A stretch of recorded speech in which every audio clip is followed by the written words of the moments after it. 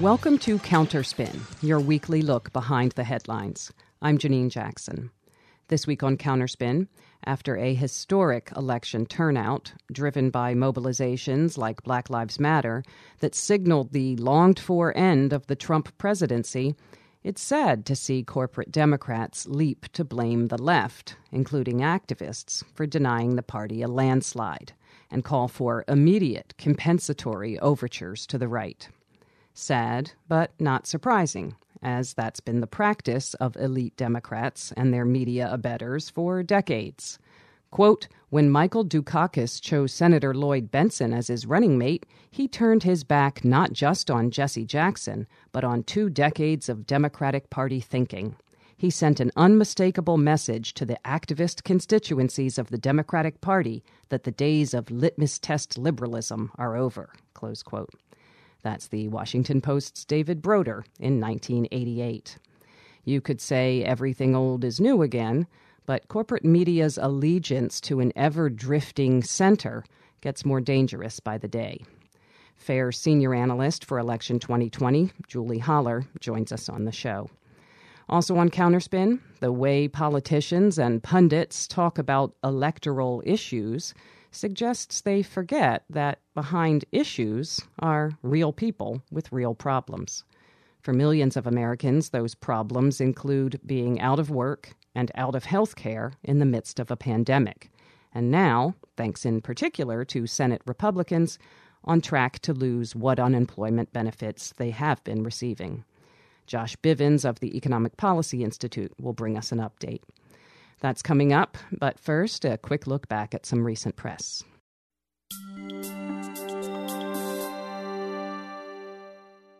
Disturbing as it is to see politicians and some media advising a Biden administration to vehemently reject progressive policy goals, there's more.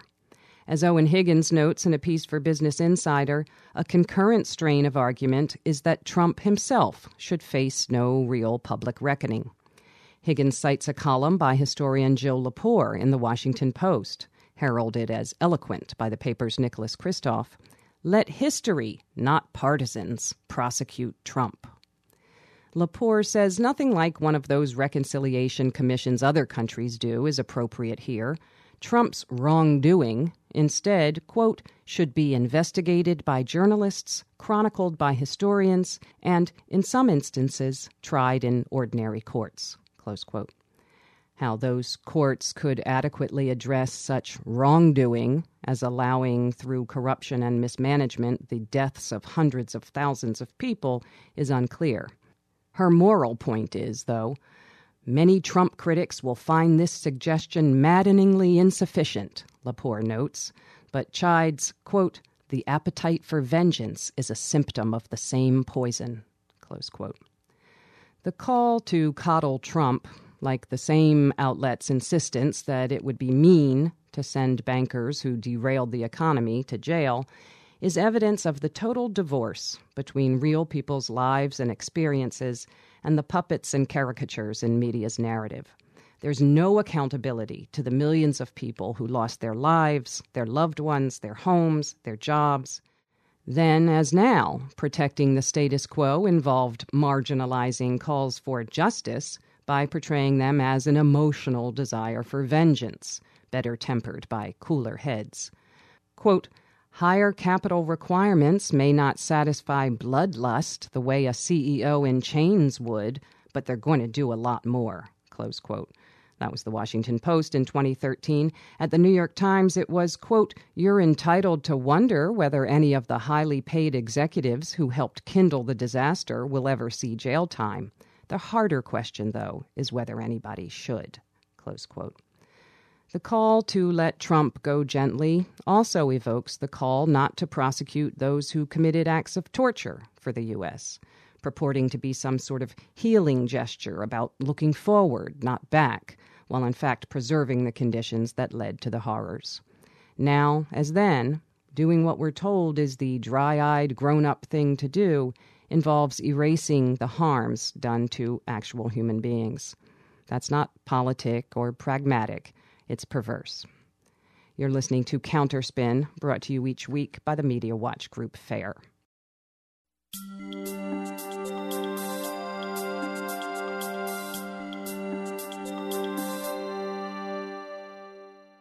70% of Republicans don't think the elections were free and fair, according to Politico.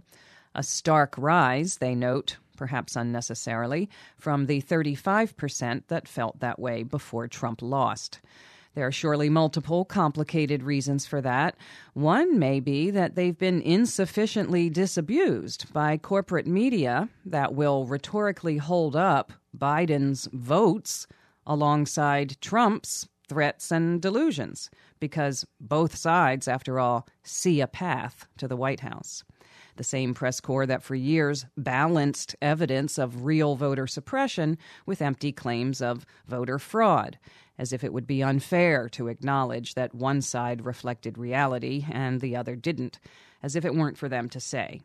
Now, even within acceptance of a Biden victory, election results are being treated as a kind of Rorschach. And in that circumstance, we know that certain interpretations tend to carry the day. Joining us to talk about corporate media's post-election day performance is FAIR senior analyst for Election 2020, Julie Haller. She joins us now by phone from Brooklyn. Welcome back to Counterspin, Julie Haller. Thanks for having me, Janine. Well, it's like no matter what happens, elites, including elite media, try to cram it into the same frame. The lesson is always the same. Your latest for FAIR.org describes a post-election phenomenon that listeners will recognize from today's headlines, but it's not really new at all. What are you talking about there? Well, the last article I wrote is about this phone call that happened right after the election among House Democrats. This was a private conversation, but it got leaked to the press, in which the right wing of the party started to just go off on the left wing, blaming the left for the election being not the blowout that they had hoped. So, there was a lot of expectation going into election night that Democrats would boost their House majority, they would get the Senate, they'd get the presidency, they'd get a lot of state legislatures. And very quickly, it turned out that just didn't come to pass. So there was a lot of finger pointing that started from the right toward the left, saying, well, the reason that this didn't play out how we thought is because you on the left were talking about socialism. You were talking about Medicare for all. You were talking about the Green New Deal. You were talking about all sorts of things that made it hard for us to get reelected, to get new seats, to win the swing districts. This is a moment of reckoning. We need to move forward, learning from our mistakes, and the mistakes were all yours. The left wing of the party, represented by folks like Alexandria Ocasio-Cortez, shot back saying, listen, we don't need to be pointing fingers right now, but if you're going to start doing that, let's really step back and take a look at what happened. And let's look at how the campaigning was done. Were we really all in on digital? Were we using best practices? We weren't knocking on doors, largely because of the pandemic, but was that a mistake? There were some progressives who did decide to continue knocking on doors in a safe way. And there were a lot of decisions that were made about campaigning that one could look at. One could also look at the fact that, a lot of these positions that the left has been pushing are, in fact, very popular. So the idea that this is what sunk the Democrats just seems very disingenuous. So you think, okay, well, this is a story about what went wrong, right? What went wrong for the Democrats? It's going to take a while to give a full accounting of this, but for the major establishment press, instead of trying to actually figure out whether the right wing here is correct, they basically just republish all the accusations. They give a little space for the left to defend itself. But the Washington Post article that I looked at, the balance of sources in this article was remarkable. They quoted and paraphrased 14 sources that blamed the left, and that was counterbalanced by 4 sources that defended the left. It's also really interesting to note that a lot of those sources were anonymous. The right-wing Democrat sources were anonymous. And twice they were described just as Democrats rather than as what they like to call centrist Democrats or moderate Democrats. So there was a line that the Post included that was something like, privately, Democrats have said that the answer is obvious. It's because the party is running too far to the left. Well, do Democrats say that? Do all Democrats say that? This is one of the things that just drives me insane about media coverage like this, and should drive everyone insane, I think, who believes in a free and fair press, is that you characterize all Democrats as having this position. It erases the left wing of the party, and it makes it seem like the legitimate position of the party is the one that's voiced by its right. It totally marginalizes the left wing of the party. This is happening because this is who the corporate reporters are feeling closest to. This is who's in their Rolodexes. I was looking back at the interview that we did about election coverage during the primaries, and it's such a familiar script. This is baked in to the media coverage and has been forever, because this is who the sources are. Corporate media sources in the Democratic Party, they just tend to be the more right-wing, the more establishment sources. That's who they're comfortable calling. That's who they talk to all the time. And probably who they hang out with playing softball on the weekends, for all we know. Right. Well, it's also almost vertigo-inducing how media will pump up, not just editorially, but through these kind of sourcing tricks and tropes in reporting, as you're just describing, the idea that talking about Medicare for all is too radical, or a Green New Deal is a step too far and turns voters off. And then you'll turn the page and read about a poll that says that, in fact, those ideas are popular. And I guess that's kind of one of the things that I resent most about elite media coverage on this, is the way they lie to us about us, even though we know they know it, So how can you be fronting this argument that these ideas are so unpopular when they know from their own polling data that, in fact, these ideas are very popular? Right. Whose voices, whose opinions are you surrounded by every day? That becomes what you think normal is. Because they have all of their centrist sources, this is the chatter around them. This is just the conventional wisdom. It doesn't matter what the polls say. It doesn't matter what the people say. It's that Washington conventional wisdom says that Medicare for all is a deal breaker, that the Green New Deal is dead in the water. The other thing that I was pointing out in my article, who are these candidates funded by? They never talk about that. They never reveal that in these articles. You get a quote from a representative talking about how we can't do Medicare for all, and how we're going to lose if we run on Medicare for all, and not talking about the fact that this representative, James Clyburn, has taken more money from pharma than any other senator or House representative in the last 10 years. Right. So, of course, what's he going to be saying, But if readers don't have this information, how are they to judge his motivations when he's speaking? Well, in September, when Trump said he might try and stay in office even if he lost, we saw headlines like NPR's "Trump declines to promise peaceful transfer of power after election." Like that's a thing. Presidents sometimes do. They just decline to promise. Now I'm reading headlines like, "Experts say there isn't a constitutional path forward for Trump to remain president," which I suppose is meant to be reassuring. But what I take from it is, it's okay with media, and media are telling me to get ready to be okay with the idea that maybe this could come down to what experts say. I'm not calmed by that. And you shouldn't be. It's like if we just keep marching forward and we keep saying, okay, Biden won, and we give both sides, but as long as we keep saying that Biden won, then it's just going to have to happen. Even if we keep on giving Trump a platform here and giving this idea that, he doesn't really have a path, but he says he does. Just even by repeating those claims, the reporting on the party in general supporting him, I feel like this is just really dangerous. We're not talking about a coup in the classic sense, but we're talking about something that's maybe even more dangerous because it flies under the radar a bit more, because it's the kind of thing that is slow moving. It just sort of happens. You don't have to have a military takeover. You just have to have the party refuse to acknowledge the results of an election in a corporate media that kind of just lets experts talk and lets the right and the left talk at each other and never really comes out and says on the front page, they're undermining democracy. They're stealing an election. Stop making it sound as though it's red ideas versus blue ideas, when at this point we're really talking about, whether we want this democratic project, such as it is, to continue, or whether we want to keep eroding it until we pave a path for it to really go a whole other way. I feel like journalists have a special role in really putting a stake in the ground on that, and I'm not seeing it. There's just too much fear.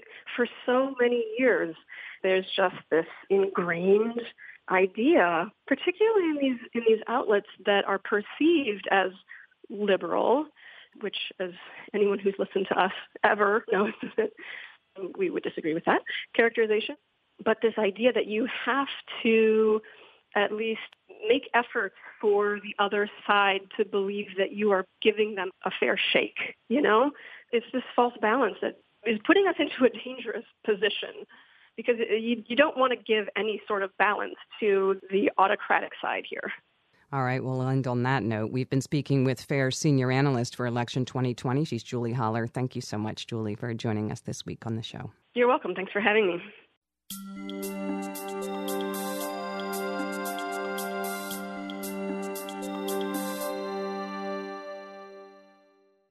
A CNN story leads with the news that, quote, America's jobs recovery is slowing down, close quote.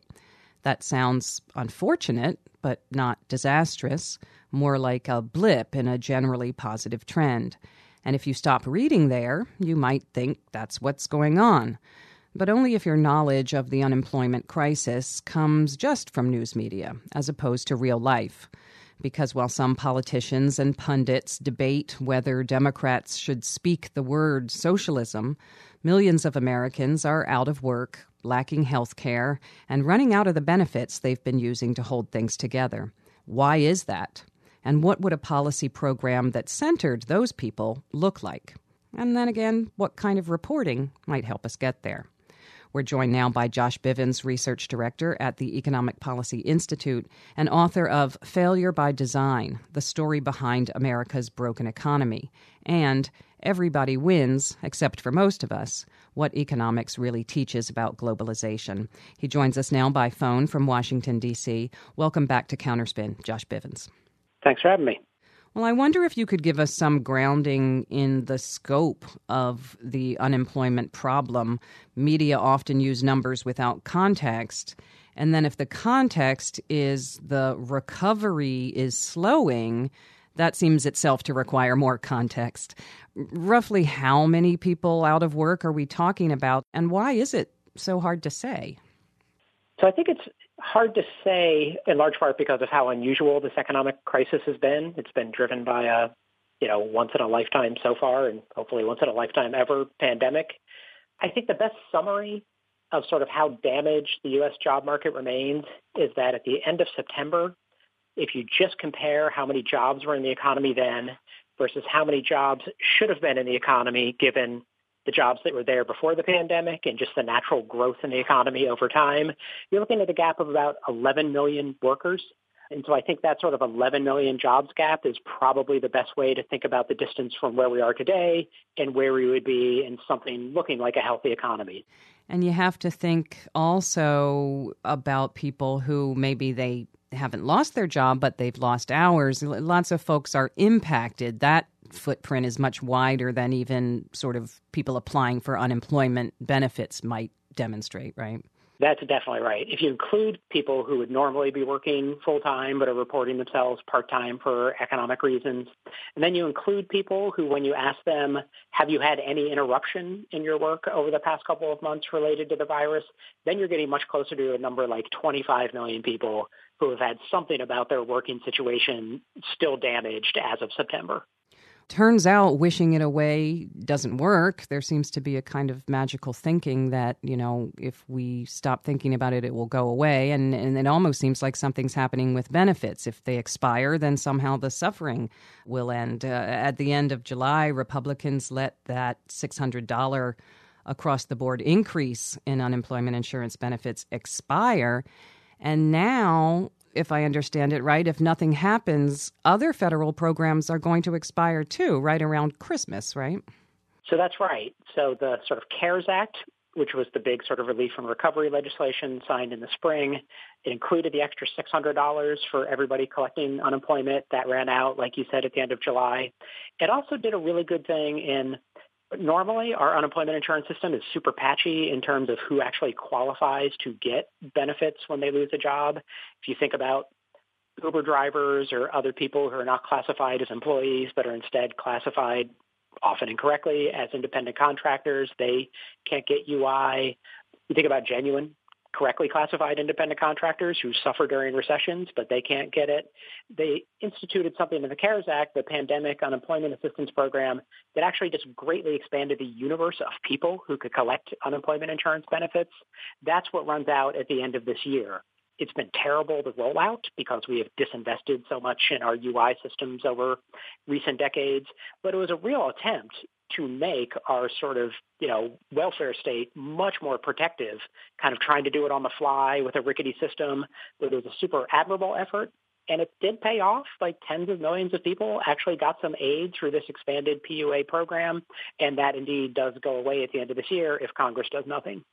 And of that, a recent EPI press release says the cruelty is mind-blowing, which I know are not terms in which economists generally speak, although maybe they should, because economics is always life or death, or can be. But the idea of Senate Republicans blocking relief, seeing people hurting through no fault of their own and blocking aid to those people, cruelty is the first thing that comes to mind. But the work that you've been doing recently has been trying to convey that although cruelty should be enough, it also is bad economics. I wonder how you explain that to people. There's sort of an overlapping set of economic crises going on. Like we had the huge contraction of economic activity in the middle of this year when things shut down, restaurants, hotels, air travel came to an almost complete standstill.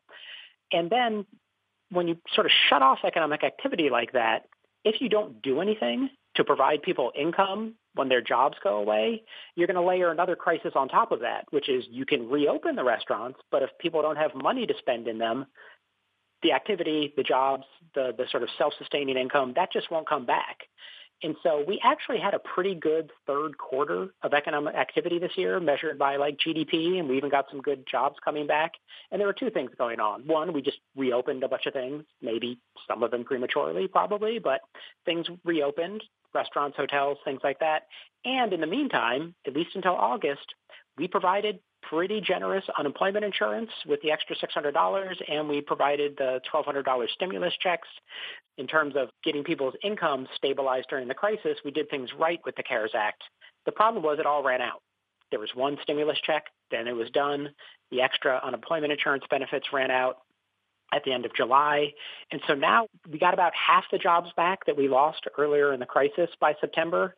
But we're still 11 million short. That's a huge job gap. That's like a really bad recession in and of itself. And now we've got no further policy aid at all. And so those next 11 million jobs, even if the virus goes away, which, as you noted, it has not gone away, even if it did go away, those remaining 11 million jobs to get back were going to be tough to get. And they're going to be almost impossible unless we get some real income support for people in the meantime. And so we've basically just made recovery much, much harder than it has to be by cutting off that unemployment insurance. And we're not going to see like the 3.5% unemployment we had before the pandemic struck. We're not going to see that again for years unless we do something to provide much stronger income support for people going forward. Well, let me ask you finally, we tend to have a very narrow vision of the field of economics. We imagine it to be univocal and uncontested. And that leads to imagining that we as people don't have fundamental choices in the way we want work to be valued and resources to be distributed, which leads me to ask, given that we're in a moment of potential change, what would a worker-centered economy look like? An economy that centered the very folks who have been kind of used and abused, flotsam and jetsam in the current situation, and have realized the tenuousness of the jobs that they do have and the health care that's attached to those jobs. What would it mean to build an economy around working people, and what would be some of the key pieces of that? Yeah, it's a great question. So I would say first, there's definitely no silver bullet. There was not like one piece of legislation that passed at some point that so disempowered workers. It was just sort of a steady chipping away of anything that gave workers any leverage or bargaining power in the labor market. And so centering workers in a genuine recovery and really trying to rebuild economic security, it's going to take movement on a bunch of fronts. Some really important fronts. One is just make returning to very low rates of unemployment for a very long time an absolutely key part of all policy. That in sort of when you're recovering from recessions, that requires fiscal policy. It requires that relief and recovery. Once the economy gets up and running, that requires a Federal Reserve that's not going to prematurely stomp on the brakes in the name of fighting inflation that might happen at some point in the future. Instead, we need to really let, good recoveries ride for as long as they possibly can. I think it means restoring really key labor standards like the federal minimum wage. When you measure it, inflation adjusted, the federal minimum wage is really low today relative to historical experience, far below what it was at its high water marks in the 1960s and 70s. And so a really substantial increase in that is key to making sure we have a really good high wage floor. I think another huge part is trying to restore the ability of workers to bargain collectively. We've allowed unions to just get savaged by a combination of increased employer aggressiveness in fighting them and a federal government that doesn't keep the playing field level. It just basically tells the corporations, yep, you go after unions in legal and illegal means and we'll do nothing serious to stop it. I think those are three really important things. And then I think there's just, dozens of other everydays and rules and regulations, whether it's OSHA or wage and hour or wage theft, just all these different margins that we sort of abandoned that are supposed to protect workers, and we haven't protected them. And I think those need to be rebuilt. But basically, it requires a group of committed people every day waking up to think, how can we actually buttress instead of erode workers' leverage and bargaining power in the labor market? We've been speaking with Josh Bivens. He's research director at the Economic Policy Institute. They're online at epi.org. Josh Bivens, thanks for joining us this week on Counterspin. Thanks for having me.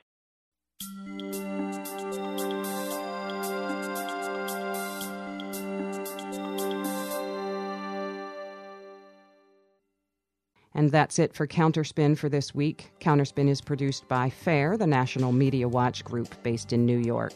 The show's engineered by Erica Rosado. I'm Janine Jackson. Thank you for listening to Counterspin.